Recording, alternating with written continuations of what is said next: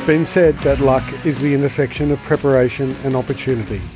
Welcome to the Australian Hunting Backcountry podcast, where we will focus on all things hunting in the backcountry, not just in Australia, but everywhere that backcountry hunting is possible.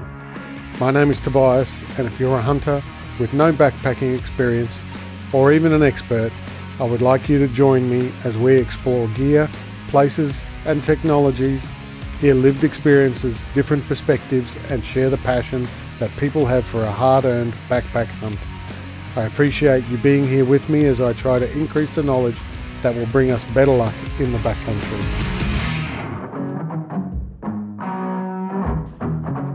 All right.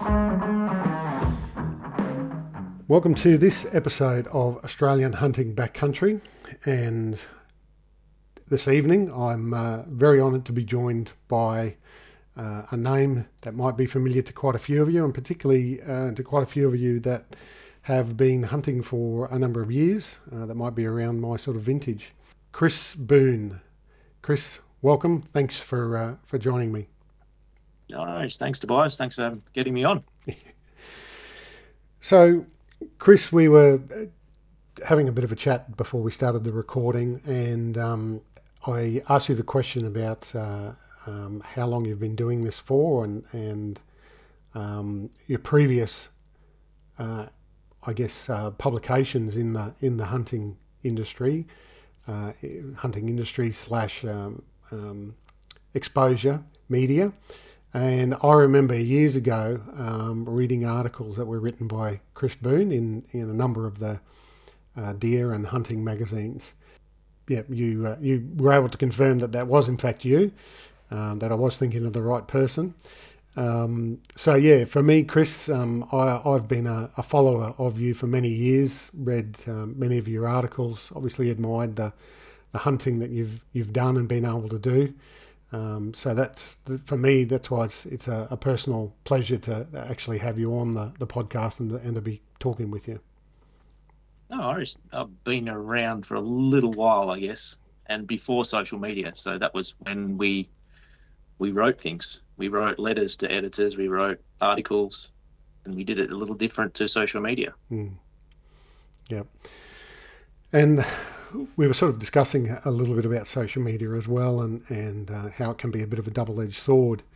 So for you, this, I guess, transition from hunting and having to produce articles that were in print media into social media, how has that happened for you? And as social media dragged Chris Boon kicking and screaming into the 2020s, or has it been a natural sort of step for you? I would say it's been a natural step. It's I don't mind social media because it's very image based, and I like my photography. Mm-hmm. So that makes that bit very easy. But I love writing as well. So I don't get to write as much, but I certainly get to put up as many photos and images that I've captured. Yeah. And that is one of the advantages of social media, is that you can share the old saying, a picture's worth 1,000 words. So you can share your story through a number of images. Yeah. I mean, in a magazine you can pick 2 and that's it. When you do social media, you can spread out the 50 you've got and put all 50 up as you wish. Yeah, that's right. And you kind of compel people to look at them. Then they're going to scroll through, and if they miss it in the first scroll, social media algorithm put it through 2 days later. You know what I mean? Yep. So let's go back to the beginning for you. How did you get involved in hunting? Hunting as itself? Hunting to start with, yeah. From fishing, yeah. Mm-hmm. I guess I was probably 8-10 years old, fishing all the time, fishing anything kitchen sink, I reckon I would have fished in. Catch tadpoles. Mm-hmm. From there, rabbits, foxes, the slow climb. Mm-hmm. The pinnacle, of course, moving to deer hunting, and it's never grown much more than that. It's pretty much samba dedication. Yep. Okay. And did you have a mentor or a parent that sort of introduced you to it? Uh, to hunting, not really. I had a grandfather who grew up on the farm. We grew up farm kids, grandkids, growing there. Rabbits. Um, so that was my hunting. Um, and then the deer hunting came from Mike Harrison, Ken Pierce. I used to fish a lot in that area. They became like parents, Hmm. and so they were my mentors in the deer hunting. They mentored me from small game hunting to big game hunting, and I've never left the Samba game. Yeah, right. Wow, there's a couple of impressive mentors for you to have. You were very lucky to get I them was in. lucky, Yeah, still lucky. Yeah, both of them. I still get to speak to Ken every now and again. So yep. And then the progression from hunting into backpack hunting, because that seems to be sort of where your passion kind of lies more in the hunting realm. yeah, backpack hunting came. That was where it actually started. I didn't do fringe deer. I went straight from speaking to those guys, telling me you go to the high country, you get a pack, and you go out and you go and find them. Mm. And that's what I did. Um, I got maps, topographical maps, got stuck right into them. My mother was a backpacker at the time, and she said, "Oh yeah, when we backpack, we see them here, we see them there." So I, circle this, circle that, and then yeah, put the pack on and took a big, big step out there by yourself, and that's where it all started. Yeah, Yeah, never looked back from that. yeah. No, it has a tendency to be addictive, doesn't it? Yes, punishes the wallet, the social life, everything, but the brain. The brain just benefits from it. Just it's a mental health game. It loves it. Yeah. You mentioned the topographical maps. I've got a collection of topo maps still in my cupboard, and they're probably 2 inches thick, the stack of them. Because before Google Earth, that was what we had. We used to have to get a topographical map for an area, pore over it, look at contour lines, look at north facing slopes, all that sort of thing, and then I hope. think people could still do it. I'm just, it, I go out in the bush, and even on the recent trip, I've got a topo map and I'm reading it. Mm, I'm not looking at my GPS, and GPS is not even turned on. mm, I'm looking at this topo map, following the contours, looking for a place to camp where there's water. I couldn't imagine doing it with just a GPS. mm. Just, I'd be printing out pages and pages of maps off Google Earth if I did, and I'd take that. But I would have to have something tangible in my hands that I can calculate where I'm going to be and how far it's going to walk to it. No, that's. I think that's a an aspect and a skill in the hunting scene that has is slowly fading. People are becoming more and more reliant on GPSs and the convenience of them, and even mobile phones. You can download satellite imagery onto your phone before you go away and have that at the ready. But I was in scouts and ventures and so forth for many years and did a lot of backpacking through that. So back then, one of the very first skills that we had to learn, and in fact you probably earned a badge for it, was navigating on a map with a compass. So You start in Cubs, you start learning compass work in Cubs, mm, and then everything else from that venturers, as you mentioned, rovers, everything else is just topo map. mm. Yeah. The the obvious advantage of the satellite imagery now is that it kind of gives you a little bit more of an insight into what the vegetation is going to be like in the area, and because quite often I know, being a couple of states away, we would, or I would have to plan a trip, and I would have to have plan A, plan B, plan C, and plan D usually. Because you drive into an area and start hiking in and realise that where you wanted to go was too thick or it wasn't what you were hoping it was going to be. So back out you'd come, drive to plan B, give that a go. Yeah, so that was So even nowadays, I still, even with satellite imagery, I still find myself doing that, where I have a couple of different options before I head down on a trip.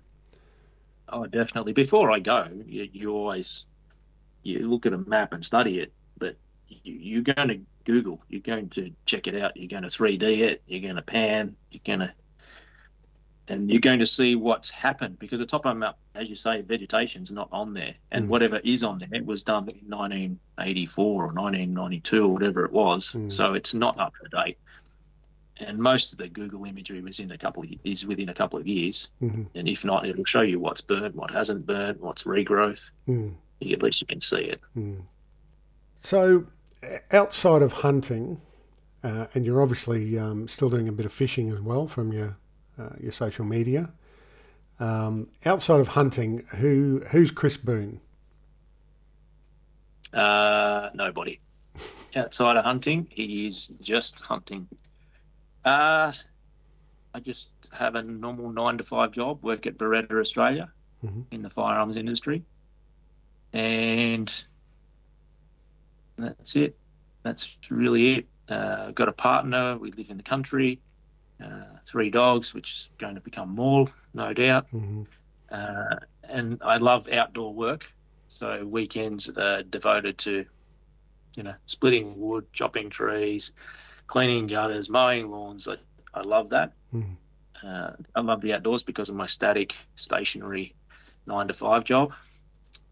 And just live for hunting. Yeah.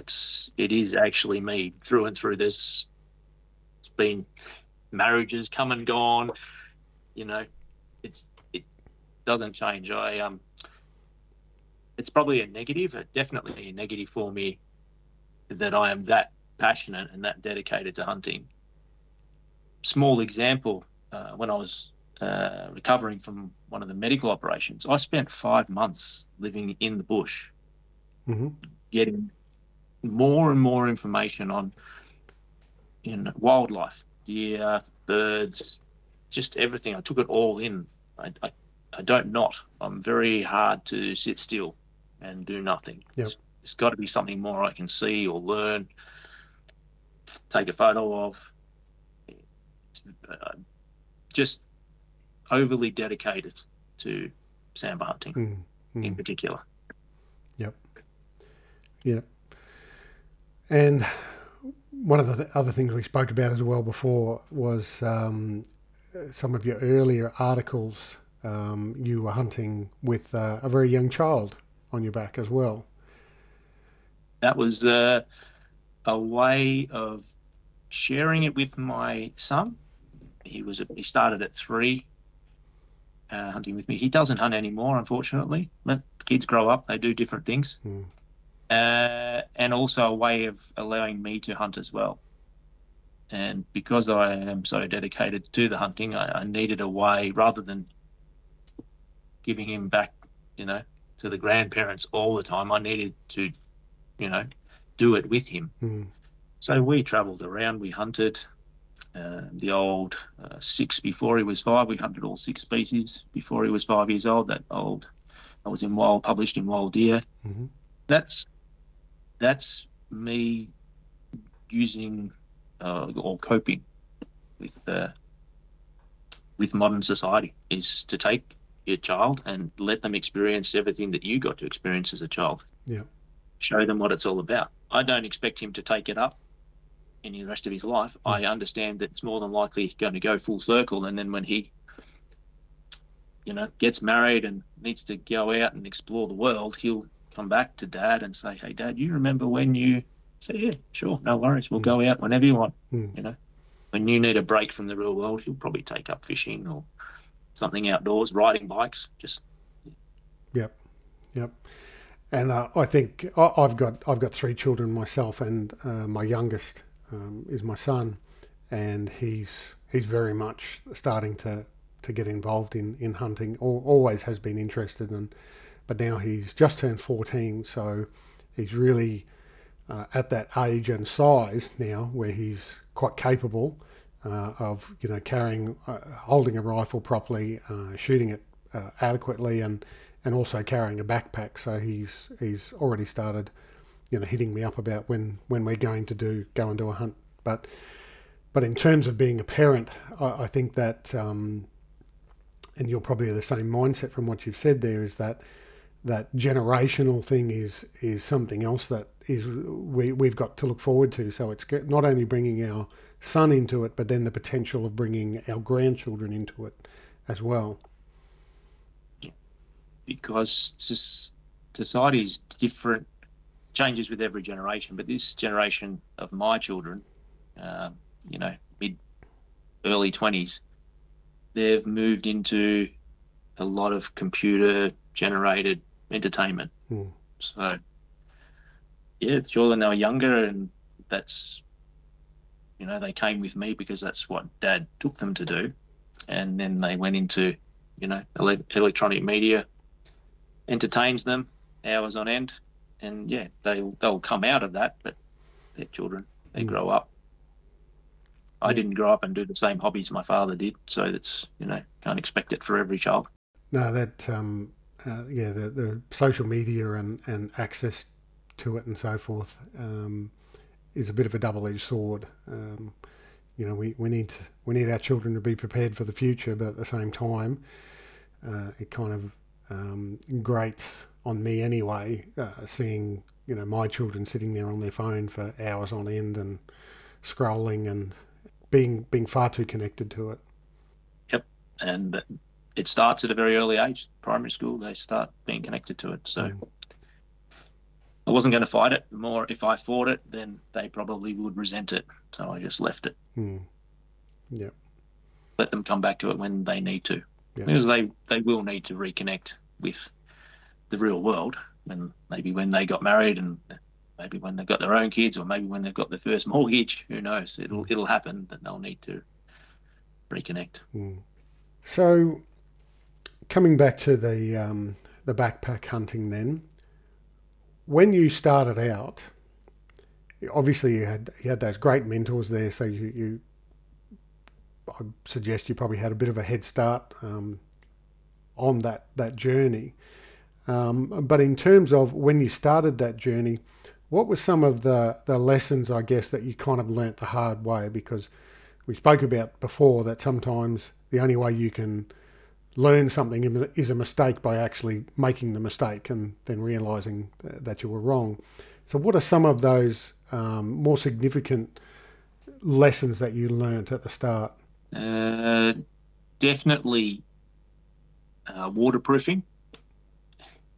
Yep. It's, if something says it's waterproof, test it. And if you're not going to test it, put it in something waterproof, like a waterproof bag. That's something I learned very early on, because you pack a pack, and whether it was doing it for scouts or venturers or backpack hunting, you pack it, and it's essential certain items stay dry, like sleeping bags.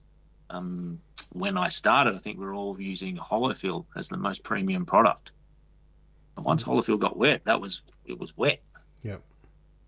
And learned very early on that wet is not comfortable. Wet is uncomfortable. Wet is not pleasant at all. You start resenting the whole situation. So don't let sleeping bags get wet. Don't let spare socks. Don't let them get wet. It's just, I keep things separated in my pack in dry bags. That's pretty much one of the most useful things I've done, because water bladders break, rain, torrential rain like we're having in Victoria, it seeps in everywhere. You can be in a dry tent, and I don't know, the nightmare of the dripping sound inside the tent, that just means that stuff's getting wet that shouldn't be getting wet. Yep. You wake up in the morning and there's a pool of water in the side of your tent that's somehow got in there, but it's there. Yeah, it's there, and it can really put a wet sleeping bag or wet clothing that you have to wear till it's dry can really put a downer on a trip. Yeah. And in terms of gear, what are some of the items that you probably started with as an entry level, and then realised that you needed to upgrade those fairly quickly? Like, for example, I always refer to the 3 Bs, boots, backpack, and bedding. And I always say that if you can get yourself good quality items in those three categories, they are probably the foundation stones of a good hunt. If you're comfortable when you're walking in, comfortable when you're hunting, and comfortable when you're sleeping and recovering at night, then you'll overcome a lot of the other obstacles. So for you, along those sort of lines, what would you categorise there? I'd have to stay with your three Bs. It's pretty. They're the three, I guess, the corners of the pyramid. They're really priority base things. Boots, very important. These days I hunt with actually quite high boots. Mm-hmm. It allows me to pack in and pack out at the highest lacing. Mm-hmm. And when I'm actually hunting, I just only lace them up to sneaker height because I find they're too stiff and too noisy when you hunt with tall boots. But walking in, when you've got a weight on your back and you don't want to roll your ankle and you walk in or walk out, it's just nothing worse. So I use quite high boots. And the bedding, critical, because if you're cold and wet, you can undress and hop into your sleeping bag and you'll warm up, and it's not such a bad thing anymore being cold and wet. Yep. And a backpack, well, you're not going to go anywhere without carrying your gear in and out. So yeah, I would prioritize those three. Mm-hmm. People say tents and so on. You can be comfortable under a tarp. That's I've camped many times under a fly tarp. Even when I started, I camped under mattress bags. Okay. You used to put your queen bed inside a giant bag. I used to camp inside those bags. Right. Yep. Just take them out and just go bush and use the queen size mattress bag as a waterproof encompassment. Yep. Just those simple pleasures. I look back on and think, geez, that was good, and that didn't cost me anything. Yeah. Like, it cost me $20 to go to the mattress store and buy 5 mattress bags and use them. Okay, I've never heard of that one before, so that's interesting. Yeah. It's when you start, you look at, it's all about weight saving. Yeah. So I didn't carry a tent. I just carried a good sleeping bag and a big waterproof cover. Yeah. And how would you just sort of sleep in that like a bivy sack, or would you actually kind of pitch it a little bit? I would pitch the top half. There's probably photos published somewhere, but I would pitch the top half and use it like a bivy, like crawl into it, just make sure it wasn't facing which way. Well, the cover was facing which way the weather was coming in from. And, yeah. All right. That's a good tip. That one. Yeah. Good. Good entry level item. You can buy lightweight flies now really cheap, but back then a tarp was heavy and it was big, and they were only thing you would pretty much get was a giant canvas one or a giant blue one. Overly comfortable. Yeah. Not a lot of the early sil nylon too. It was far less than waterproof. Sometimes you were, it was wetter underneath the tarp than it was on the outside. Yeah. So, but we're talking now we're showing a bit of age, and we're talking 25, 30 years ago. It was a bit different to what it is now. A lot of the goods manufactured now quite cheap. Yeah. No, technology's been an advantage in this space anyway, and a lot of hiking and ultralight hiking products, cross over into the hunting realm, so they don't have to be actually specifically produced by a hunting company for hunting as such. They can, be a backpacking item or a non-hunting related company. Yeah. So apart from those three very important, one of the things that I've found over the years, which actually you don't buy, is fitness level. There's nothing that I enjoy more than actually hunting, and at the end of it, doing a seriously big day of hiking in or hunting, not being sore at the end of it, not having blisters, knowing I still put in 100%, but I'm not I'm not sore at the end of the day. I'm not going to wake up stiff and wonder if I'm going to go out again tomorrow. I know I'm going to wake up fine and I'll be out tomorrow to put in just as much hard work. It's it's one of the things you don't get to buy, but it makes a hunt so much more fun. Yeah. It's I guess the similarity would be to know you're going to work so hard and then tomorrow you're going to end up with a hangover, and every day that you're there you're going to end up stiff and sore, then wake up the next day. It's imagine being able to avoid it. Just makes the whole trip so much more pleasurable. Yeah. Yep. No, you're right. I know I have. I don't think I've ever done a trip where I've thought to myself, I trained enough for this. They'll always kind of come out of a trip or gotten to a certain point in it and thought to myself, I wish I had done more. Yep. Yeah. So you combine that with those three very important items, you're going to have an awesome time.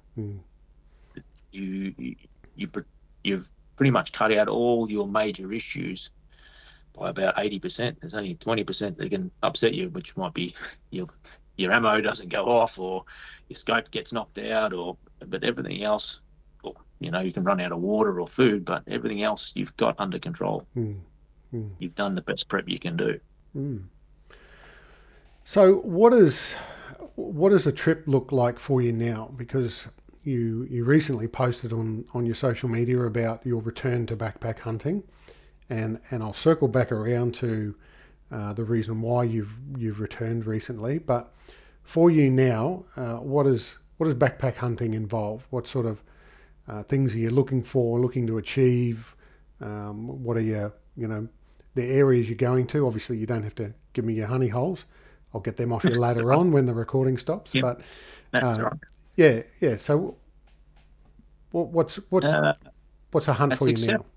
Successful hunt for me now is to go in to an area, backpack in, and carry as much gear as I think, plus an extra day's worth of food, and to push myself into, say, an area that I don't think other people would like to have ventured. So I will go in and I will set up a main camp, and a lot of people might go, oh, but you're on the top of a ridge and you're going to have to get water. Well, to me, that's a small price to be able to be where I am.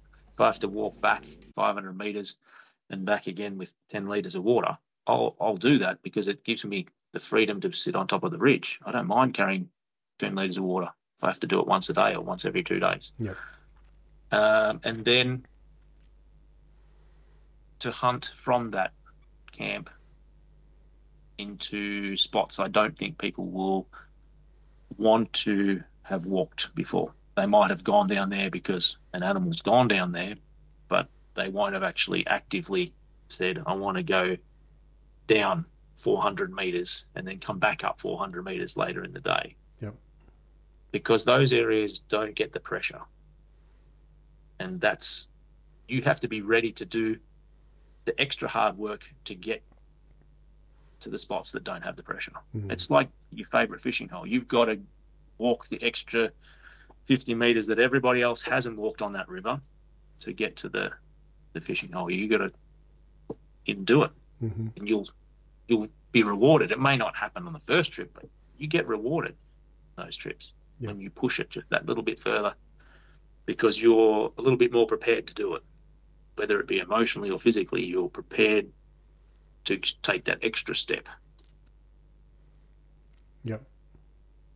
I guess that's it. That's what the trip is, and then enjoy that bit of the trip, and pack out. I always enjoy packing out and being not as refreshed as when I went in, but not completely exhausted and have to take a day off the next day from work. I like being able to just come out, know I've put in 100%, and then go to work. Yep. So to achieve that, to go to those areas where you believe people aren't prepared to. Obviously, down in Victoria when the gates are closed, that kind of increases that area because people are majority of people are probably only prepared to walk in a certain number of kilometres from the gate.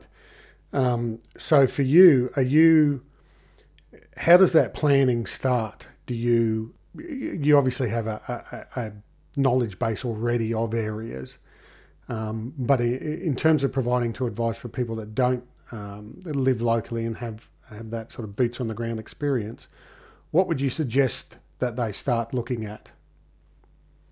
Are you talking about the country they should be looking at? Yeah, so where would you suggest that planning should start for them?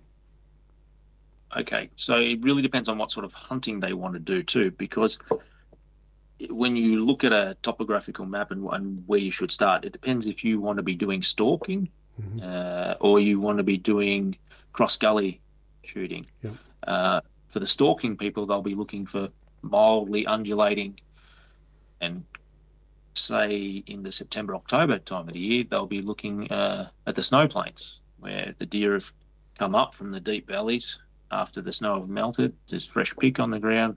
They'll come up and they'll start feeding on the edges of the snow plains in the little valleys just on the sides. So you'll be looking at a topo map and you'll be looking for something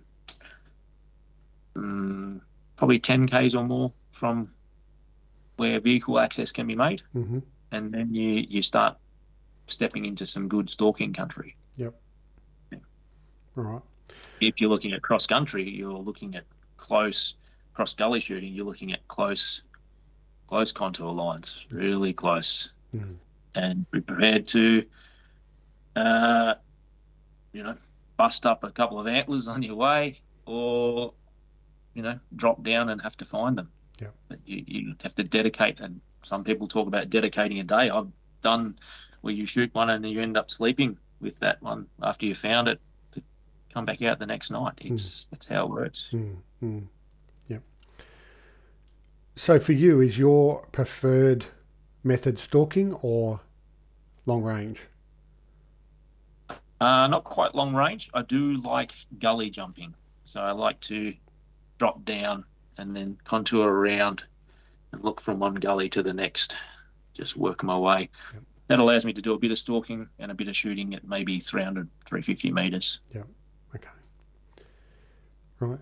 So looking, then someone planning a trip, you're sort of saying you want to be looking about anywhere from about 10 k's onwards as a minimum into the country, and then identifying the topographical sort of features that you're after to suit your style of hunting.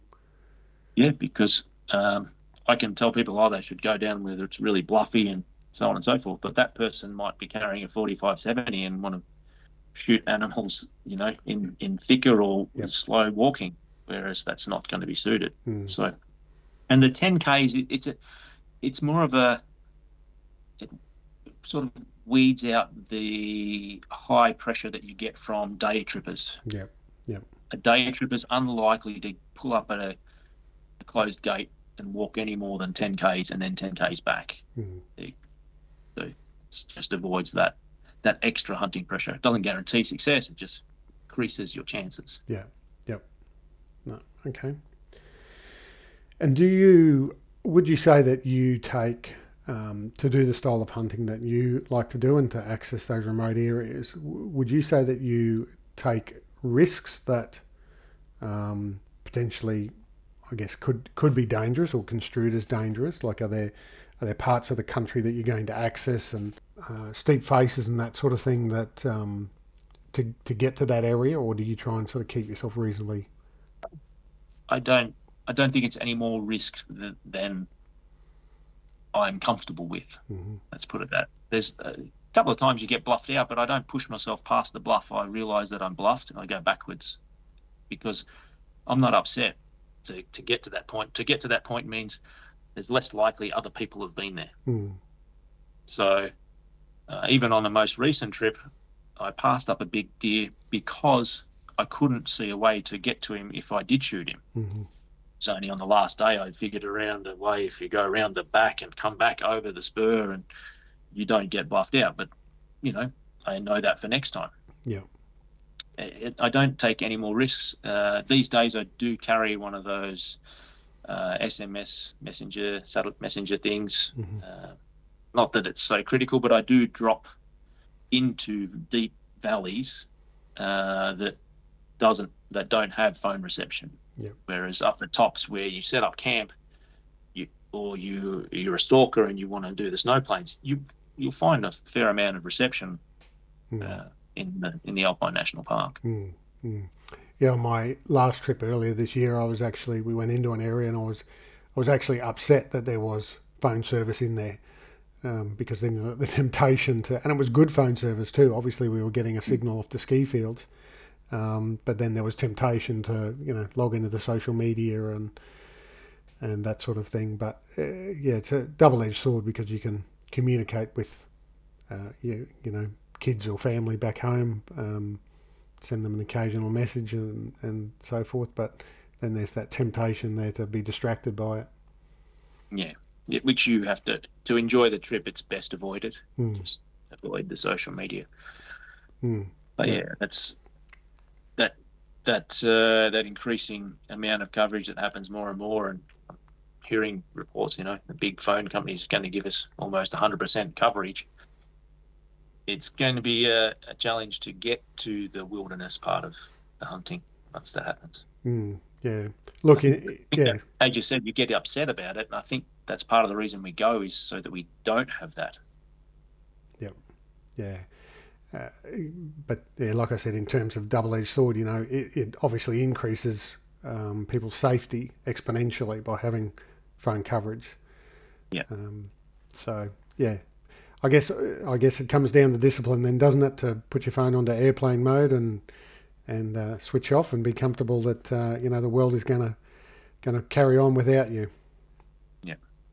Well, I think on the most recent trip I didn't even take a camera. I just used my phone for all the images. Yeah. It's phone cameras are so good these days that it's hard to justify taking a proper camera if you're going for a hunt. If you're going for photographing, that's different. But if you're going for a hunt, you're carrying the rifle to do any other images. So yeah. I spoke to a professional photographer recently as well as part of the podcast, and he said exactly the same sort of thing. He said these days, a phone, an adapter, and your spotting scope, you can get equally as good long-range images and videos than what you could do with a very expensive camera. So, if I wasn't carrying a rifle, yeah, sure, I carry a digital SLR, but carrying a rifle, you're here for a hunt. You're not here to take pictures. Yeah. In terms of your gear then, and working for Beretta, I'm going to suggest probably has some advantages when it comes to the firearm side of things.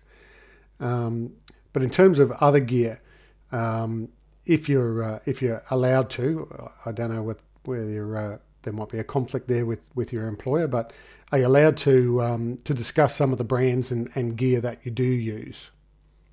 Yeah, certainly. I mean, I'm not a set or conflicted in any way. It's what I use. Beretta supply my rifle and my optic on top of the rifle and the ammunition. Apart from that, I go for whatever I choose. All right. Well, let's start with that one then. So, what's your rifle and caliber and scope choice? Yeah, I've got a real love for the new Beretta BRX, which is a straight pull. I've got it in 300 Win Mag. I've had it for about 2 years now. So I prefer the 300 Win Mag over the other calibers because it allows me to shoot 500 if required. Yep. The scope is also a Steiner Predator 8 with a ballistic turret. It can, which I've set up to shoot to 500. And when everybody does their part, we can put 2 shots within 4 inches or 10 centimeters at 500 meters. It's there if I need it. Yep. And I really like that gun. It's, I'm not saying it because I'm a Beretta fan. I really like it. I've got a Browning, which I used prior to that, which I love just as much. So, yeah. And I think from memory, or on your Instagram, you had a bipod attached to the rifle as well. Yep. Yeah. I'm a big fan of bipods. It's not any special brand that I'm aware of, but I'm a big fan of having it because I'd rather have it and not have it than what is it? Have it and Not need it. not use it. Yeah. Then because a lot of the hunting I do is steep country, Yeah. and finding a rest on a rock or take your pack off, do all these things. It's just so much easier for me to flip down the legs and shoot. And they're actually really long legs, so I can shoot across a hill, 500 meters from one gully ridge to the next gully ridge Mm. without having to chalk it up. So I can shoot lying down on a really steep angle. Yeah. Yeah. Mm. I don't shoot running game, so that sort of helps me keep things level. Yeah. Yeah. Ideally, if you can shoot, particularly with sambar deer, because they do seem to have this superhuman powers to absorb uh, heavy calibers when they're alert.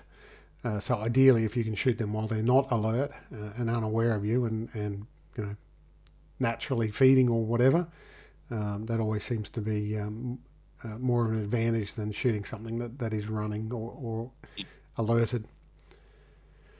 I agree. Yeah. So that's why. Mm. Yeah. But apart from that, when it comes to the hunting part, critical parts are glass. I find glass very important. Mm-hmm. So I use Swarovski 15s on a tripod. Mm-hmm. And I don't carry them when I'm going down gullies, but I have them at camp. That's why I pitch it such a high altitude, 1,500 meters plus. So I can look into these deep valleys and see where I'm going to go. I can see deer. I can see game trails. I can pick all these things up before I'm down there, knowing that the deer are there. I can see rub trees, find a wallow, all sorts of stuff with good quality optics. And 15s I've carried them for almost 15 years now, probably, maybe more. And people say, "Oh, but they're so heavy," but they save me so much. Yeah, yeah. They really do. Mm. Yep. And the tripod that you're using, is there a particular brand you're fond of there? It's a Swarovski tripod, the carbon fiber. Where you can cut weight, you do. Yeah. And that's where I can. But I wouldn't go to ultra light carbon because then it shakes, and you've got to pay the price. It's a bit bulkier. It actually isn't any heavier, but it's a bit bulkier and solid. But it allows, even when the cold wind is blowing, you're a bit chilly and the wind's blowing everything else about, the tripod's solid. I can still look through it. Yeah, yeah. Without a stable platform, you kind of lose that advantage that you've got of having the high-powered optics. So there's a real compromise there, and then you've got to work out what weight is going to and design is going to give you that stability. Yeah, because you find a lot of these ultralight objects that you can purchase for hunting, whether it's a rifle or a bipod, tripod, they shake. They're not as stable as the bulkier item, but depends where you want to go and how much you want to use it. Yeah, yeah. And obviously it seems to be proportionate that the lighter you go in an object, the higher the cost goes at the same proportionate rate. Also true. Yeah. Also true. Yeah. Yeah. So do you carry... Yeah, sorry.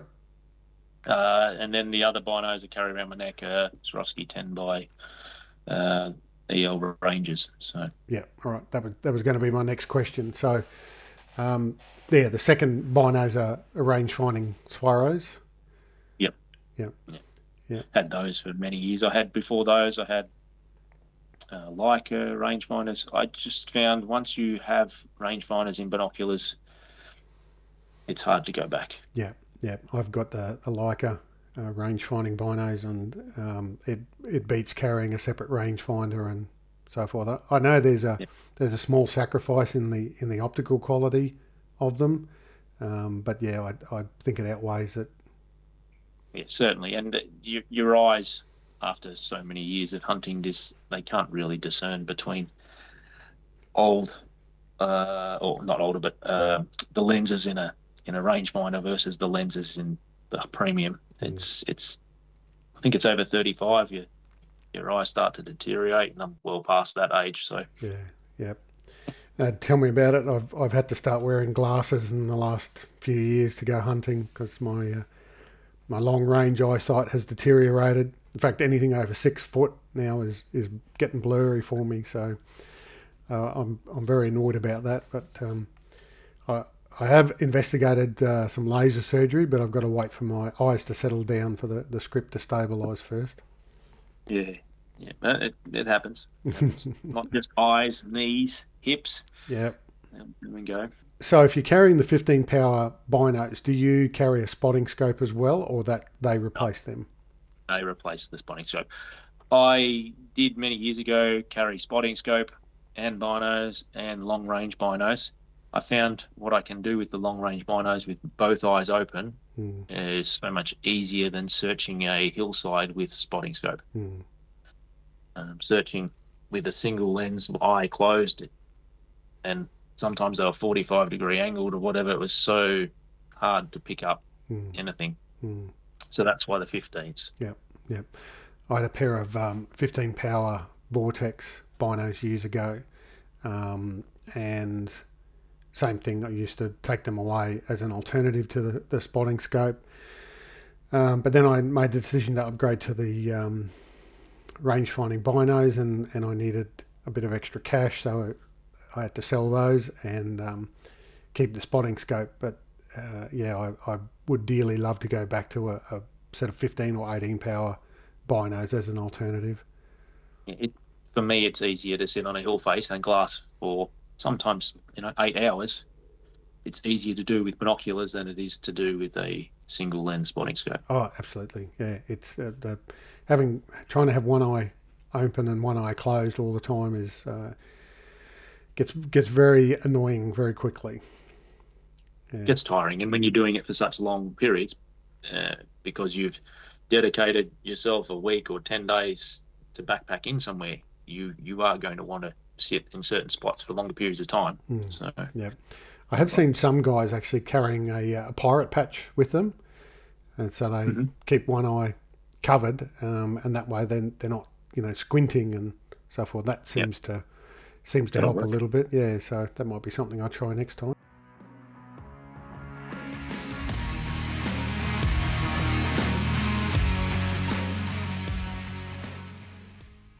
So for this segment of Friends of the Podcast, I am joined by Josh Price from Alpine Accuracy.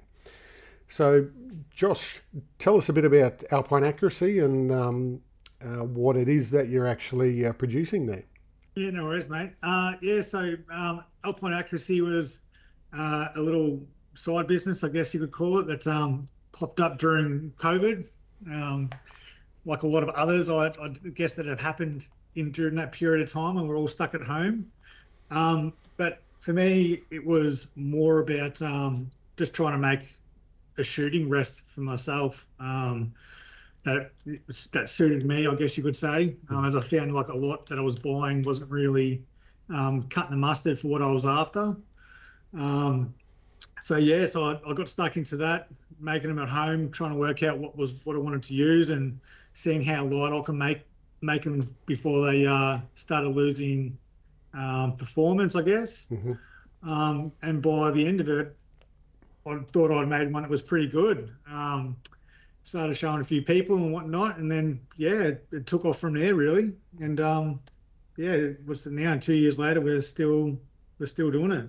So what sort of products do you have available for people, and what would the second part of the question will be? What would be the real application for them? So predominantly it's shooting rests.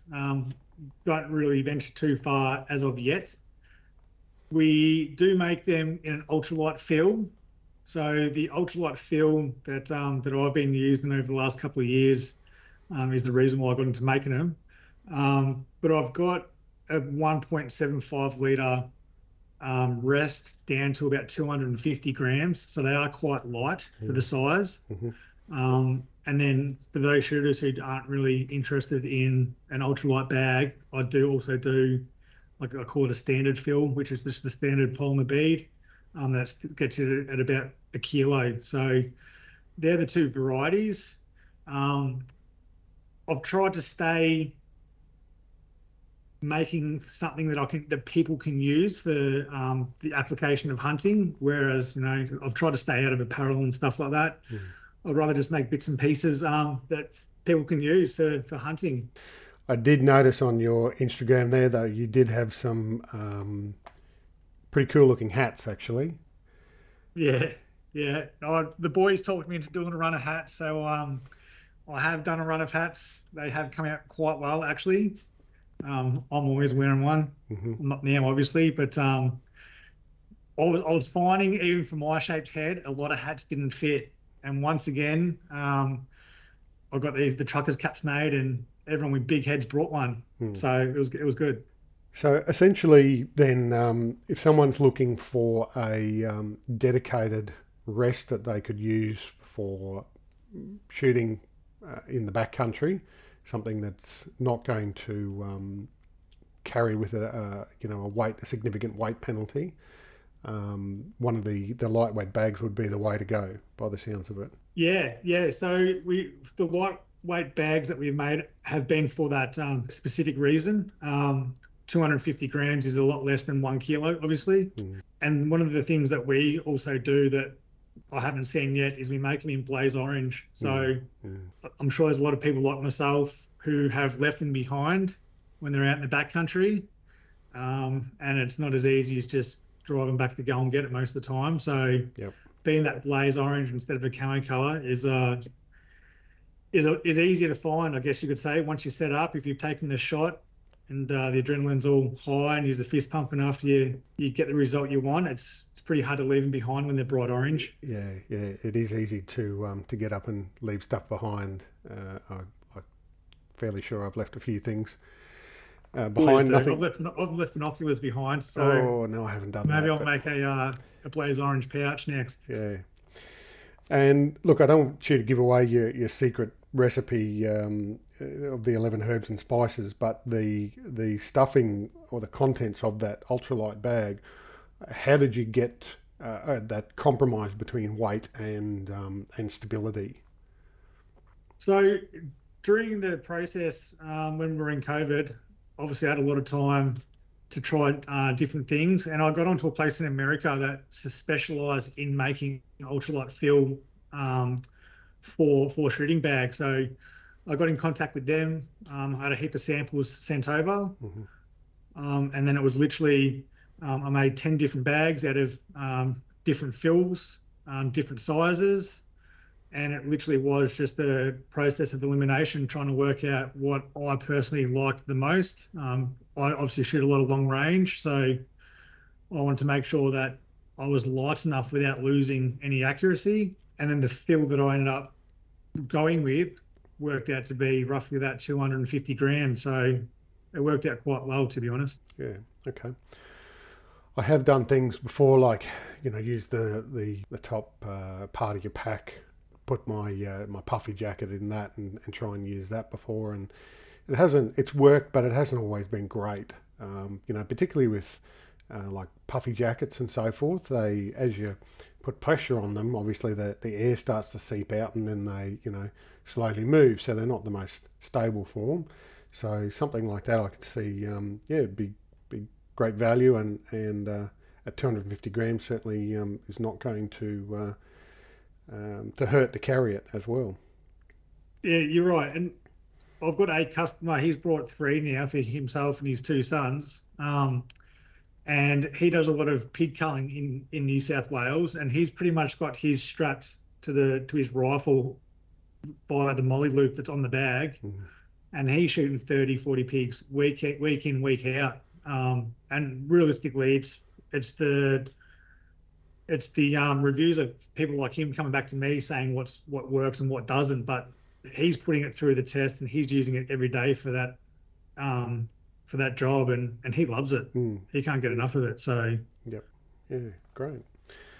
I see you've also got some pouches for some kestrels too. Are they still available? Yeah, yeah. So I did a run of pouches for kestrels. Reason being, obviously, kestrels don't come with a cover. Mine's fairly scratched now, the screen, and obviously the screens aren't replaceable. So once again, I made some blaze orange covers for them.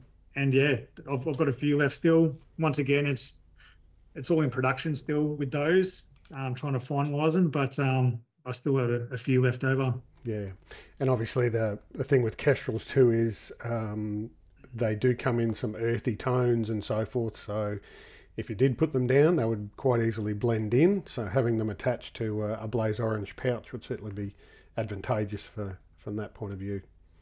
100%. I've actually had mine hanging in a tree and once again left it there. And then it wasn't until I got back to the car that I realised it was still hanging in the tree. So it's a $1,350 walk if you don't want to go back and get it. So once again, that's pretty much why I made that cover. I just wanted to make one for my own, so I didn't do that again. And then just started making them. Yeah. Okay. And any more sort of thoughts about future projects, products that you're going to bring out? I've got a few ideas in the back of my mind that I do want to go with. Obviously, they're all Australian made.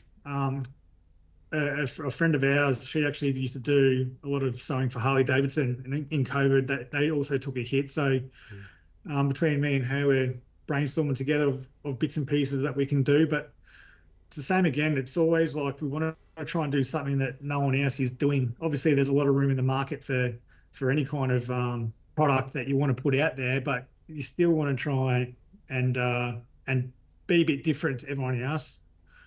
So we will try and do a few things this year. Can't really say too much just yet, but we do need to do quite a few prototypes and give them the run to make sure that they'll stand up to time, and then we'll slowly release it from there. Yeah. Okay. So if people want to, first of all, have a look at what you've got on offer, where do they go? And then secondly, what's the best way to contact you to order something or purchase? At the moment, it's just all straight through Instagram. I've found that obviously the easiest at the moment.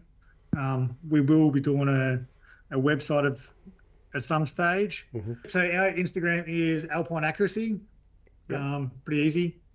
And we will, there's only one, so shouldn't be too many profiles to scroll through before you find us. Yeah, all right. And so people just reach out to you via Messenger and... So if anyone just jumps on there, they send through a DM, pretty quick at replying, and then same again, pretty quick at getting orders out. We can usually do them the next day. We've got stock in, so if there's stock there, it'll literally be bank transfer and then send me a receipt, and then I'll flick it in the mail pretty much the next day. Yeah, great.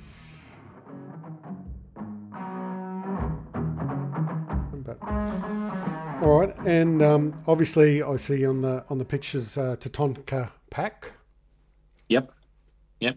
So Tatonka came about. I was researching, actually at the time, just researching packs in general, and then I saw Tatonka in New Zealand had come up with this split frame pack, where you put a modular pack on the back of a frame, and the other hunting I do throughout the year, because I don't stop, I hunt all year round, is mostly meat hunting in terrain, thicker terrain, not steep terrain, but just thicker terrain.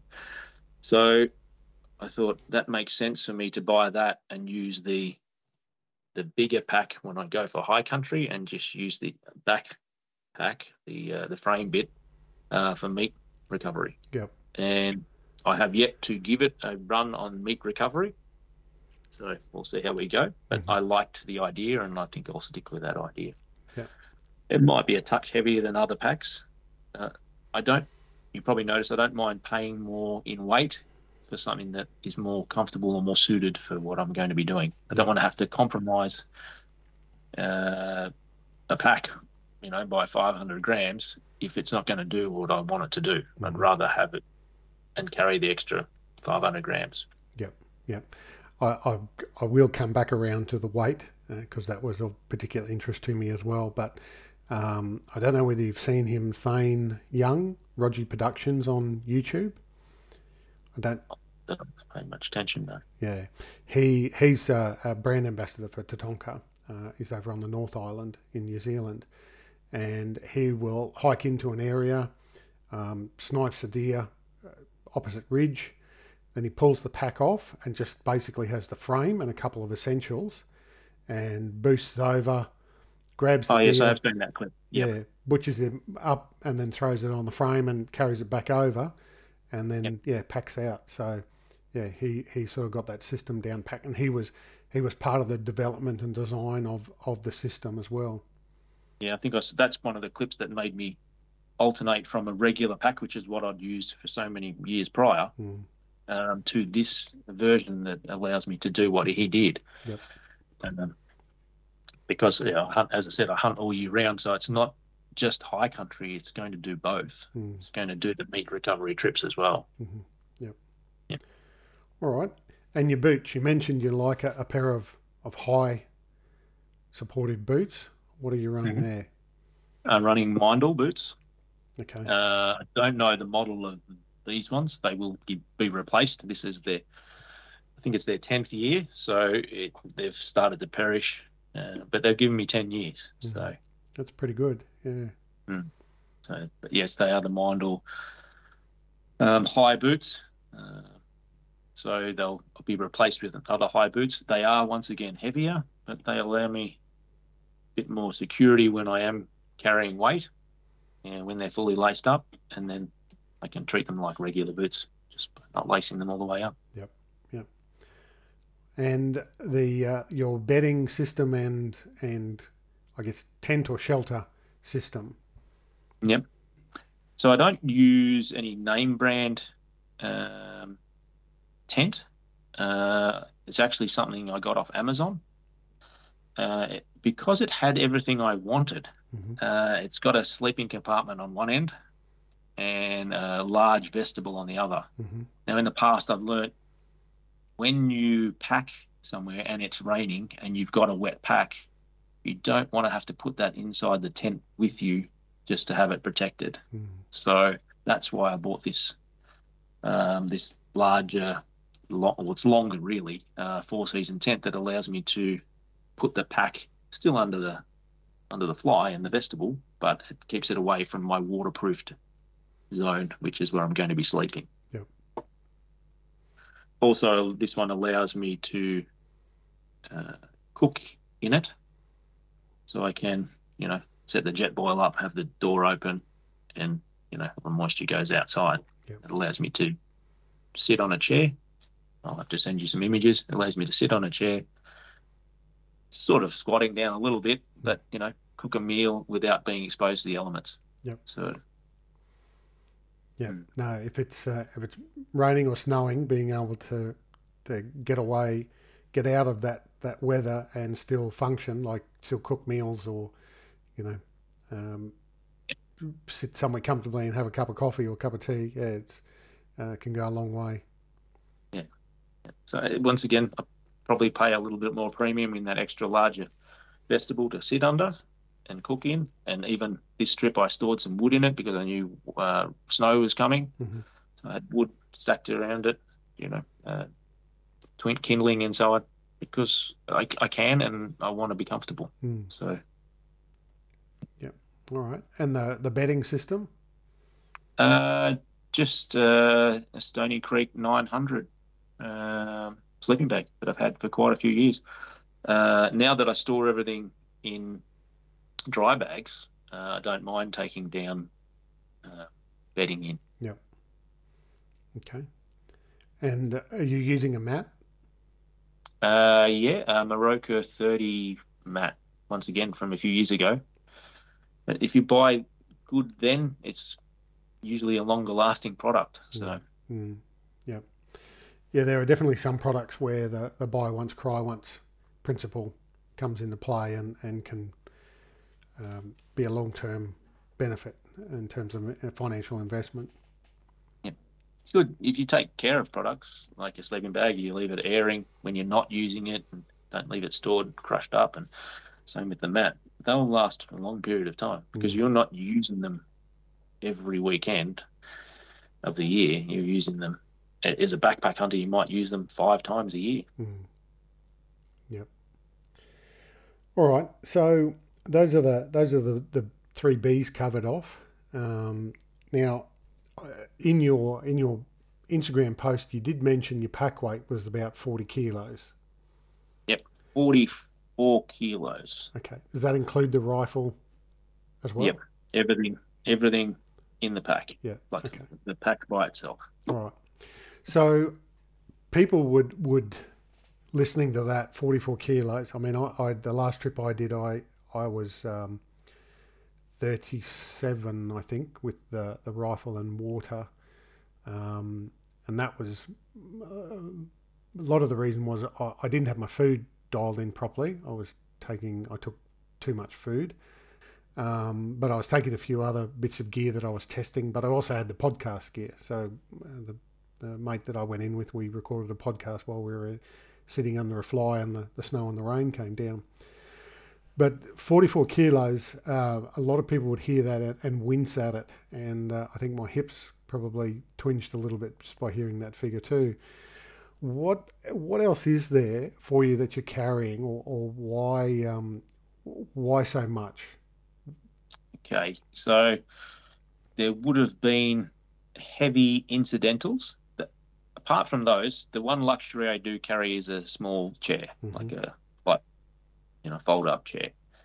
So that's added extra weight. But I did take this sort of trip. I did take a solar charger for charging headlamps and phones because I was using that for my camera. So I didn't carry an extra camera. It was going to get chewed up with videos. And apart from that, my stuff is all heavy stuff. It's not this new lightweight stuff. Now, I like to be comfortable, and I've said it 100 times, but I'd rather carry the extra compared to yourself, say 7 kilos of gear. But when I get to camp, I'm comfortable, and I train for carrying. Like before going, I get as fit as I can, so I can get ready for that extra weight that I'll carry, but I'll be rewarded when I get to camp. Yep. So I don't know if there's a lot of stuff that I wouldn't take again. There's stuff that I might lighten a little. I did take a day pack as well. You might have seen that in the video, because when I don't want to use my pack for my day trips when I leave main camp. I like to have a separate pack, so I took my regular pack. Yep. But yeah, things like bone saws and gun cleaning equipment, with rods, they all add up. Yep. But I've seen too many issues when you don't have those as well.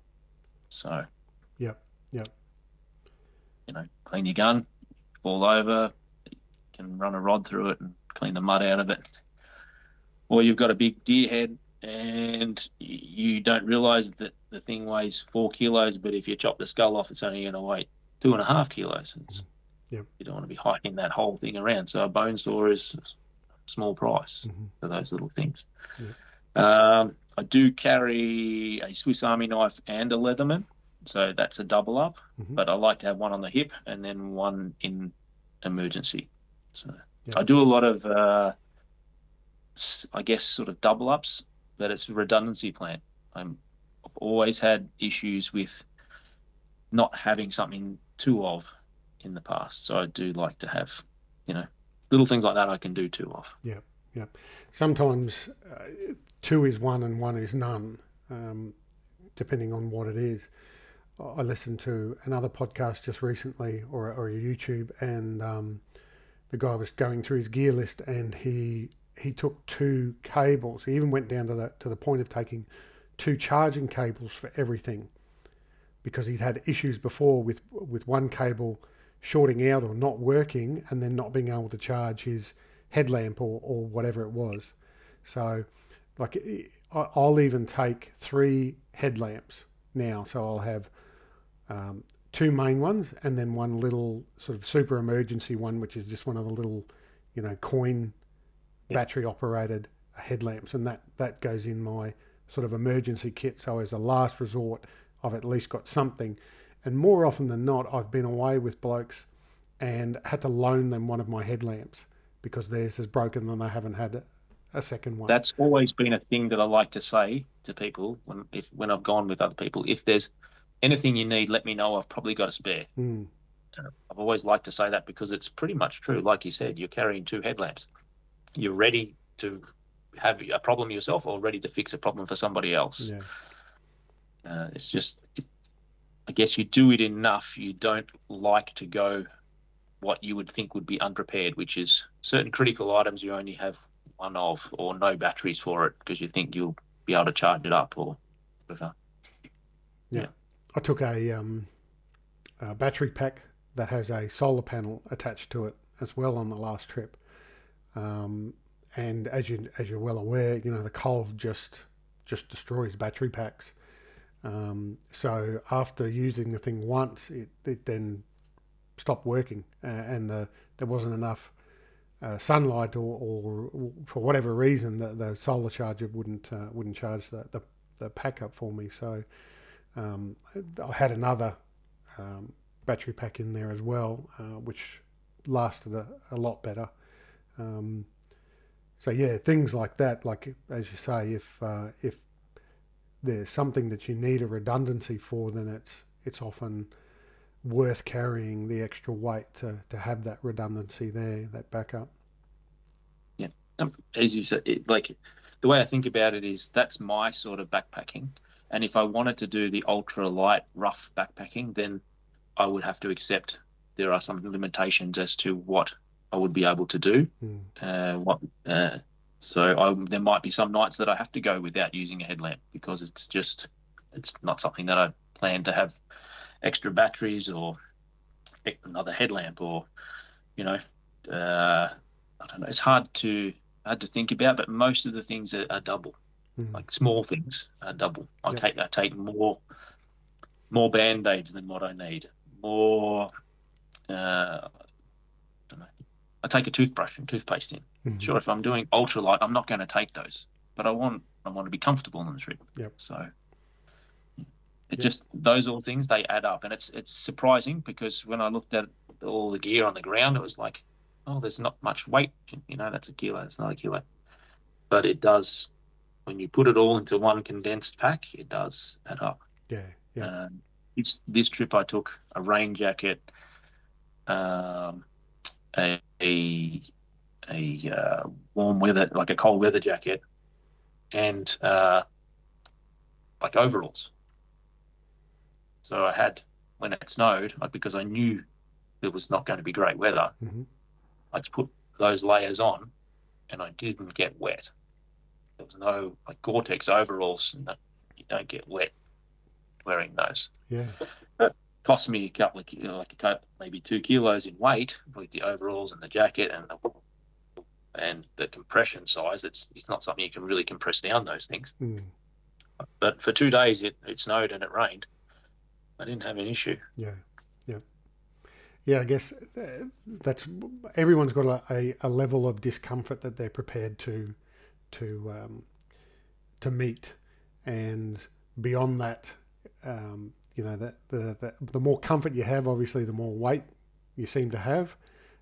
So people have got to come back down to where they're prepared to sit at, knowing that there might be a night that they're cold and wet and they're going to have to crawl into their sleeping bag cold and wet to warm up, or if a big rainstorm comes through, they might just have to sit in the tent for that period of time, or try and seek shelter somewhere. Or that's I guess this is sort of part of the reason why I'm talking to people such as yourself to give people an understanding of the options that are out there, and what sacrifices they might be prepared to make, and lessons that they can learn along the way. Yeah, so my level of discomfort and the sacrifice is the heavy 20k walk in and a little bit lighter 20k walk back out, which is probably equivalent for me this year. I think it was like 4.5 hours. So I still had good pace, but it was a heavy pack. and I accepted the fact this is the price I'll pay. Yep. And I still ended up happy and went to work the next day. So. Yep. And the chair you're talking about too, what sort of chair have you got? It's hard to explain. It's maybe 30 centimeters by 10 centimeters when it's packed up. It's just one of those low ones. It's about 15 centimeters off the ground. Yeah. Pole one, and I use it inside the tent, in the vestibule in the tent, and I use it when I'm glassing. Yep. So, but it's as I said, my little luxury item to stop me having to sit on wet ground or find a log or a rock to sit on. Yeah. So. Yeah. I have seen quite a few people carrying those, and everybody that's got one seems to love it and raves about it. And I've looked at them a few times. I've been tempted, but yeah, it's another best part of a kilo that you've got to carry as well. So it is a kilo. So you weigh up, and if I was only going for a short time, if it was a 2-day thing, I wouldn't take the chair.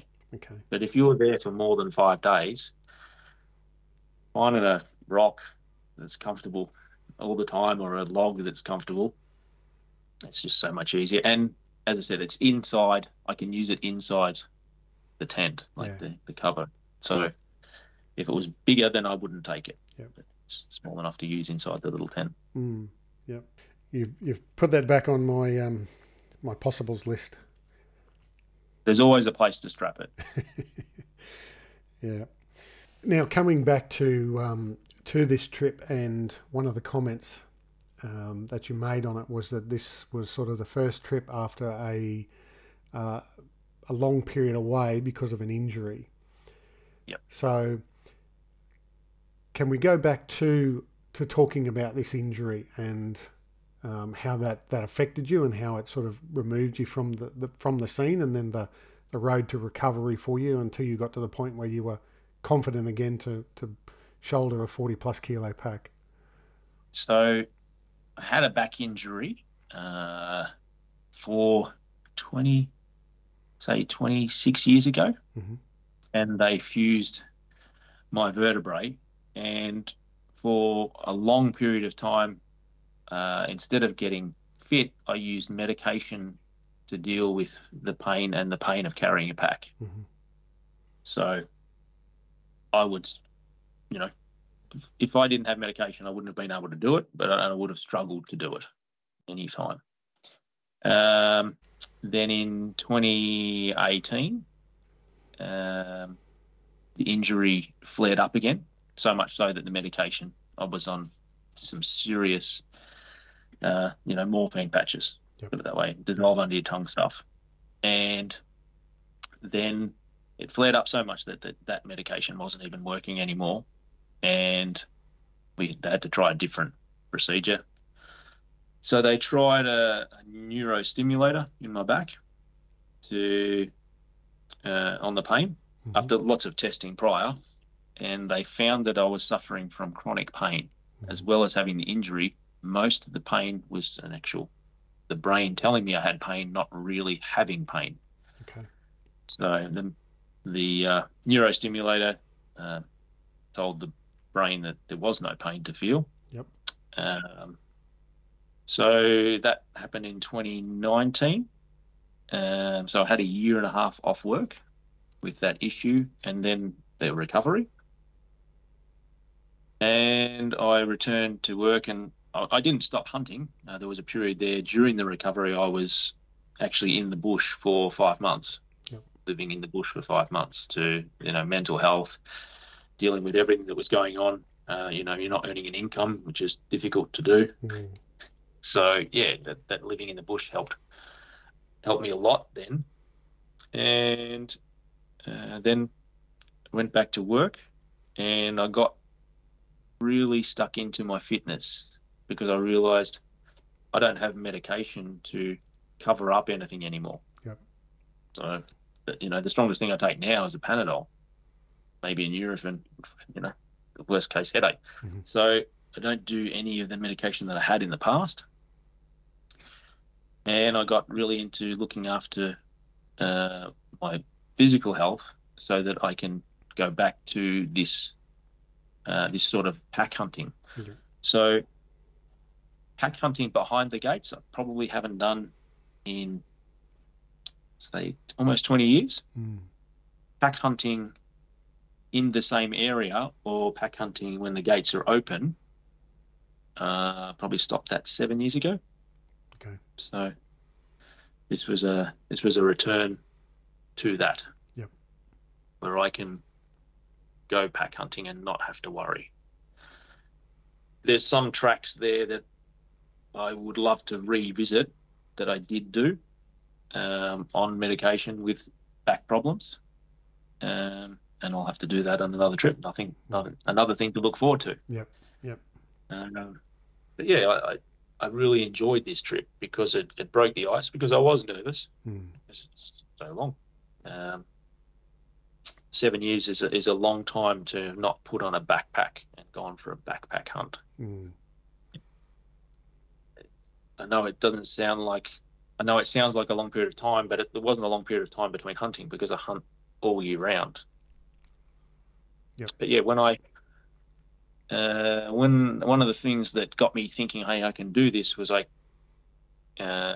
was carrying out sambar, and I thought, you know what, if I can do this, I can carry 2 back legs out, 2 front legs. If I can carry a 3/4 grown deer out, dressed, I can carry a pack. Why aren't I carrying a pack and going back to what I used to do? So yeah, that was. Then seeing other people who were in a less healthy physical state than myself, and they were doing it, I thought, I've got to go back and visit some of these spots that I used to go to. Yep. So hunting was a big motivator for you to increase your fitness and overcome that injury and the pain.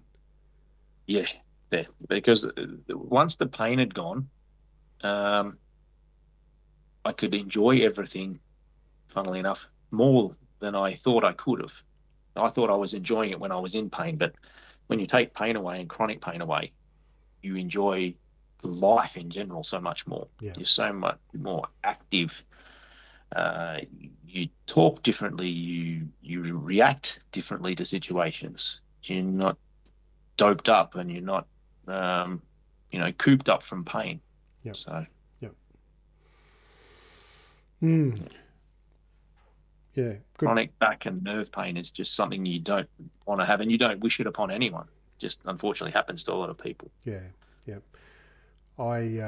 What I'm doing now, my business is working with disabled people with disabilities, and some of those people are suffering chronic pain as well.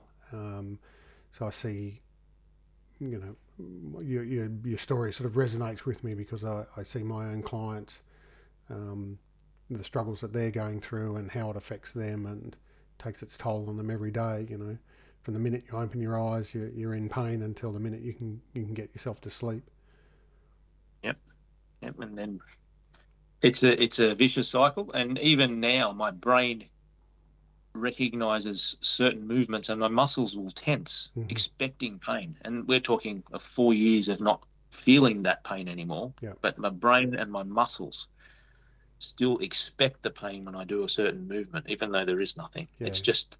It's become so engrossed in the muscle movement, the muscle memory. It's unfortunate, but that's how much nerve pain you get in your back. It's just, it's devastating. Yeah, debilitating.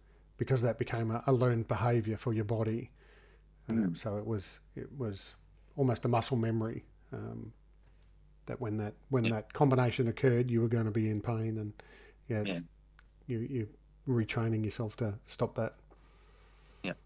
But I did a lot of tests, and when I was going through whether I was eligible for this chronic pain device, and that's the sort of thing they found, is that my body was expecting pain. That's why they went down this path of chronic pain, and they solved it. But I was a shadow of a person then. I was a grey, because I was on so much medication. I was grey, it was such a negative. When I look back at pictures now, I feel sorry for myself. I should never have been on that much medication and being in that much pain. They should have come across this fix sooner. And even though you were still hunting during that time, the backpack hunting, or the inability to do that, because we spoke before we started recording about the benefits of mental health from this style of hunting, and that disconnection and that connection with nature, and like you're saying, it's not just about the gun and shooting a deer. It's being out there in that environment and being around all the other noises and activity in the bush. What sort of toll did that take on your mental health, or how have you seen your mental health improve now that you've been able to re-engage in the backpack hunting?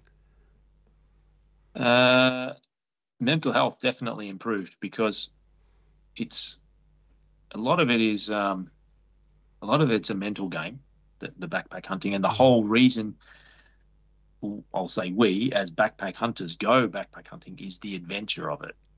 It's not, as you say, the shooting. The part of it is the hunt, but more part of it is the whole adventure of the hunt.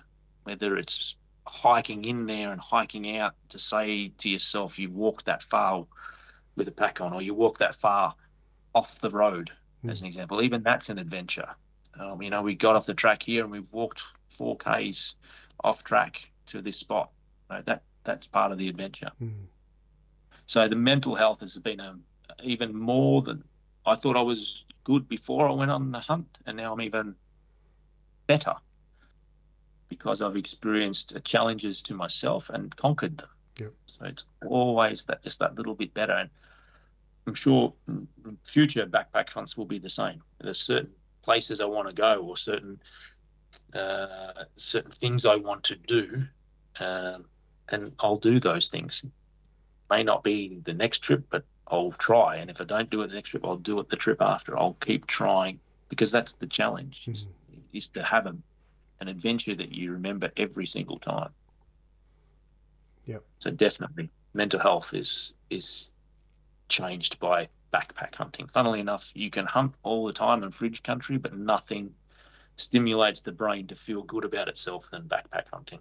Yep. No, 100% agree with you there, mate. You really hit the nail on the head then. That the word you used was adventure. It's not just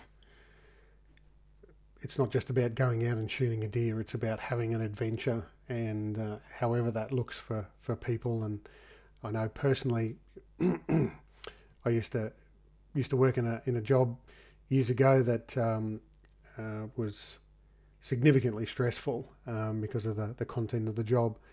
And when I found myself out, I would plan to go away at least twice a year to try and do a backpack hunt. And every time I did, I came back feeling significantly better because of that. Yeah, adventure is an oversimplification of it, but essentially that's what it is. It was meeting the challenges and overcoming them, and doing things that you wanted to do because you wanted to do it, not because you had to do it or anything like that. And it was hard, but you wanted to do it. Walking up that mountain in fighting your way through blackberries and dogwood and all of that sort of thing. That's not an enjoyable experience at the time, but when you got to the top, man, you felt good about it. It was definitely you can say it's more adventure than it is thrill of the hunt. Of the time that I was backpacking away recently, only maybe 2 days were spent seriously dedicated to hunting. The other days were spent dedicated to having my adventure. I went to places that I'd seen deer years ago, taken photo of. I went back to those places. Didn't see deer there, but I went back. I walked back down tracks that I remember being horrible. And this time, because I was so much more prepared and mentally, physically healthier, they were nothing. They were not these torturous, heart attack hills. Yeah. They were not anymore. They were easily walked by a person carrying a gun and a day pack, and not struggling, not sweating out. So yeah, I went to see those places again and just proved to myself that, and to myself only, that I've changed. Yeah. I've mentally and physically changed from that person that did go into those places 7+ years ago, and now I'm not that person. Yep. Yep. I was going to make that very comment that you did just then, that it was kind of more about, a lot of it was about proving to yourself that the past is behind, and you're in a much better place now by the sounds of it. Definitely. Because we shouldn't really need to prove ourselves to anyone else. Especially with the days of social media, and we talked about this earlier, everyone seems to be outdoing the next person or proving that they can do something. Well, really just need to prove that to yourself. And that's what I liked about this trip. Not because it was a solo one by myself, but it was, I can do it, and if I want to do it, I will do it. So if I want to go and visit, because there were some scenic things that I wanted to see that I've always walked past because I've been so caught up in the hunt. Yep. So I went to see some old, I walked further than I should have walked, but I went and saw some scenic, some of those old cattlemen's huts. Yep. Because I'm there and I don't have to do anything more for anybody else. This is it's a trip for me. I don't need to justify why I did something except to me. Yep. So if I want to sleep in, which I didn't do, but if I wanted to sleep in, I can sleep in. Yep. It's no one saying, oh, if you sleep in, you're not going to shoot any deer.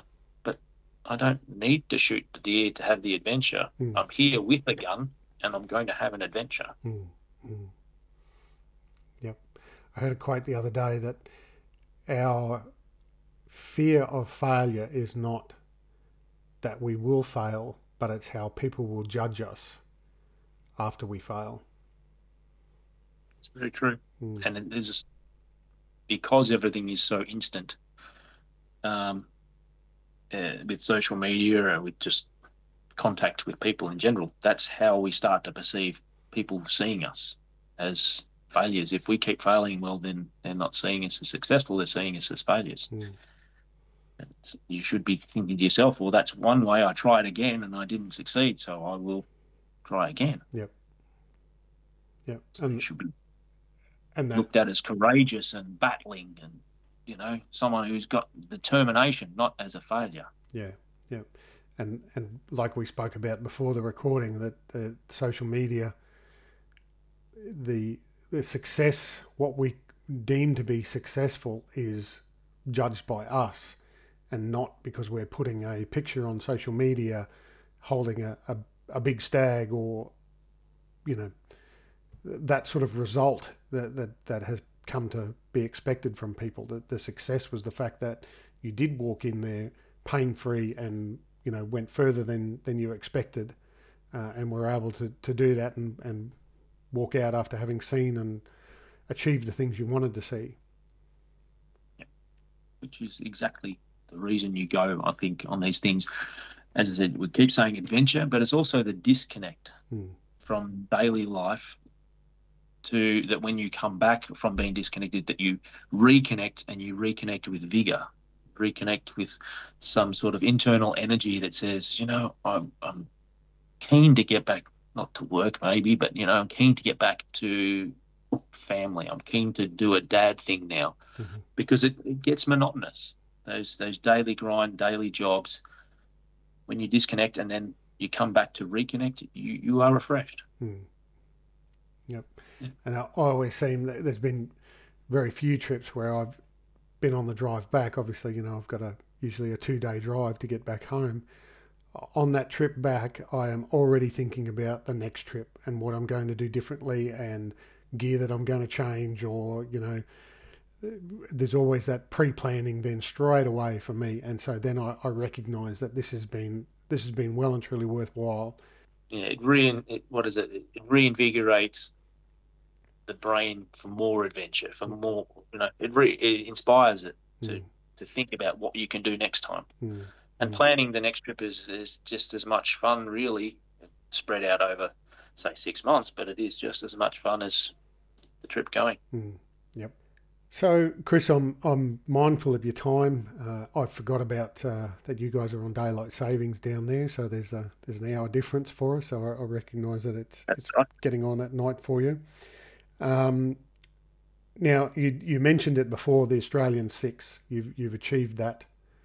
You achieved it many years ago. Yeah. What was Funnily enough, one of the places I went to that I needed to go back to, in my head, I needed to go back to, was the place I shot my first sambar whilst backpacking with my son. Yep. So I went back to that spot. It's a bit hard to locate the exact spot after nearly 20 years, or probably 20 years, but I did get back to it. Yeah. So what are the future plans then? If you've achieved that, are you going to go back around the clock and do it again, or are there other things in mind? Unfortunately, I am Samba dedicated. It's hard for me to switch off from the Samba, and I do purposely chase fallow in April and May, just to, once again, like with everything, you need a break, but maybe not from the hunting bit, but a break from a particular species. So April and May I chase fallow. I would maybe chase hog deer again, but I have no desire to chase the other species. I'm happy for everyone else to thoroughly enjoy them. But I've done hard yards, and I'm happy to sit on my laurels with the 6 species, but just concentrate on enjoying the adventure myself with Sambo and backpack hunting. Yep. Okay. Any other Australian species that you haven't hunted yet that you want to, for example, buffalo or? Hunted buffalo. I would like to go back and hunt camels, funnily enough. I really enjoyed that. They're a big animal. Just difficult for me where I hunted them was difficult hunting. It was hot, and it was shrubs, and they're much taller than you and can see you from much further away. And it's easy to get misplaced in that sort of country. And I liked that at the time, that it was a challenge. Yeah. They really throw it out there. You can hunt them over waterholes or driven by aeroplanes or whatever, but that's not how I did it, and that's not how I would do it in future. Yep. Did you get to eat the camel? Yes, we ate camel. It was good. Yeah. I saw somebody advertising it. There was one of the other Australian podcasters. I think it might be Hunting and Beyond, but please don't get angry at me if I got that wrong. But they recently interviewed someone who hunted camel, and they have likened it to Wagyu. Well, it's pretty fatty. Yeah. Okay. Yep. Well, and overseas, have you hunted overseas? Only Northern Europe, in Sweden. Moose, beaver. I didn't get to shoot all of the things that I wanted to shoot, so maybe I'll go back there. I only really have a drive for caribou in Canada, Northwest Territories, whatever it would be. That's pretty much the only species that I've got that I would like to go and hunt. Did you say you hunted beaver? Yeah, in Sweden. There's half a dozen good jokes I could throw out there, but I'll leave that one alone. Plenty of good jokes. Plenty of good jokes. But yeah, my brother shot one in the snow, which was a tough hunt for him. I went by canoe on open water, which is difficult to hit them in the head. You can't hit them anywhere else because they dive and then you never see them again. But my brother had a true adventure hunt where he travelled by ski-mobile and then skis to frozen lake and had to sit there freezing until they come out. That was one of those adventure hunts. Yeah, right. Wow. Okay. So never been to New Zealand. Any thoughts on going to New Zealand? If I was going to New Zealand, I'd probably look at the whitetail on Stewart Island. That's something that would interest me. Yep. That sort of interesting. So that to me would be the interesting bit. Dropped off by a plane, and then the plane has to come back and pick you up. You have to wait, survive there for 7 days and hunt. And I like that bit. I don't have an overall interest in tahr and chamois. Nothing against people who do. That's why we have such a wide variety of interests. For those people, they like to climb the mountains and shoot them that way. Yeah. All right. So you might have already mentioned this before when you said caribou, but a dream hunt for you. What would be your dream hunt and animal? Yeah, that would probably be it. The caribou. That would be a dream hunt because once again, you're backpacking. You could say certain animals in Africa, but there's no backpacking and there's no wilderness to that. In a sense, I guess, not having done it, but I can't. If you're staying in a lodge, I don't see the same connection with being on the adventure than once again, flying in and dropping you off and, have to start hunting the next day. You can't hunt the same day and so on. I like that. Yep. Walking with a pack covered by flies and bugs and, that's the adventure part of it. Yeah, I've seen some videos from people hunting up there and there's mosquitoes, just like this black mist around them. That to me sounds like the adventure hunt that I'd be interested, rather than ticking the box and shooting something. It's the story that comes with it. Yeah, that's right. Yep. No, I think Africa is sort of one of those, for me anyway. It's kind of a later in life type hunt when maybe my body doesn't allow me to do the backpacking and backcountry style hunts, because it seems to be, and this is not a criticism at all, but it just seems to be, you're staying in a hotel style accommodation, in a lodge, and then getting driven around, and you drive around until you sort of find a species, or until the trackers tell you that they've located one and they lead you to it, and then you make your choice to shoot or not. But I have a couple of mates that have done Africa a number of times, and they all come back raving about it and wanting to go back and do it again. So it's definitely an interest and probably addictive as well. But yeah, I'll leave that one till later in life personally. When you can get someone to carry the pack for you. Yeah, that's right. Yeah, you can get them to carry a rifle for you. You don't have to carry anything.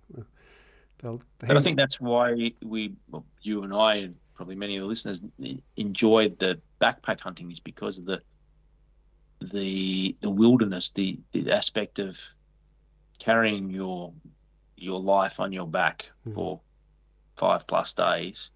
It changes the mind. It's another responsibility that you've got to take care of, and it's wilderness. Like, you can hunt Victoria solo, unguided, public land, got yourself a game license and the right rifle, you can go for a hunt. And you can go for pretty much as long as you like, as long as you've got food. If you wanted to. Yeah. If you've got enough food in there, you could go for a month if you wanted to. Yeah. No, that was something we mentioned before too, wasn't it? The advantage of Victoria, in that we don't have to buy tags, we don't have to make bookings. You can rock up at the gates, park your car, and start hunting. And we're certainly fortunate in that regard. I know other countries have got other advantages as well. But yeah, it's certainly one thing about Australia that we need to appreciate what we've actually got there as well. Yeah, I don't think. See, the other animals, many of the other animals you can hunt in Australia, you don't get the access to hunt them unguided, let alone on public land. There's very little of that in other states. In buffalo, camel, it's almost impossible. So yeah, well, in Queensland we have no public land hunting unless you're doing it under under specific license to cull animals in the national parks or whatever. But all the hunting I do up here has to be on private property, so it has to be with permission, and obviously then you're on someone's farm, so that comes with other criteria that you've got to meet too. But down in Victoria, that the attraction is to just, as we said, you just throw your backpack on and start walking, and you can go and get lost for as long as you like. And no government saying you can only go here, you can only go there. They only do that for 2 months of the year, I think it is, from December 15th to February 15th. The rest of the time, you're on your own. Yep. Yeah. All right, Chris. Look, again, really appreciate your time and the conversation and yeah. No worries. Giving Not a problem at all. Giving us everything you've given tonight. It's like I said, I read many of your articles over the years and always knew they were going to be good articles or good magazines when I opened the pages and saw Chris Boon's name in the index. So appreciate all that you've contributed over the years as well to the hunting sector. No problem at all, Tobias. I'm happy to chat anytime. Yeah. So. All right. I will definitely take you up on that. get some direction to some honey holes. Yeah, well, there's plenty out there. Yeah. You just got to be, you're going to be rewarded for your efforts. That's the thing. You put yourself in the extra 5Ks. May not be successful that time, but you keep doing that extra 5, you'll find what you need. Yeah. Yep. Great stuff. Hey, thank you for listening in. If you'd like to contact me for a chat, pass on any feedback, or have some ideas for future podcasts, please reach out to me on Instagram at Australian_hunting_backcountry or email australian.hunting.backcountry@outlook.com.au. For now though, please look after yourselves and your mates.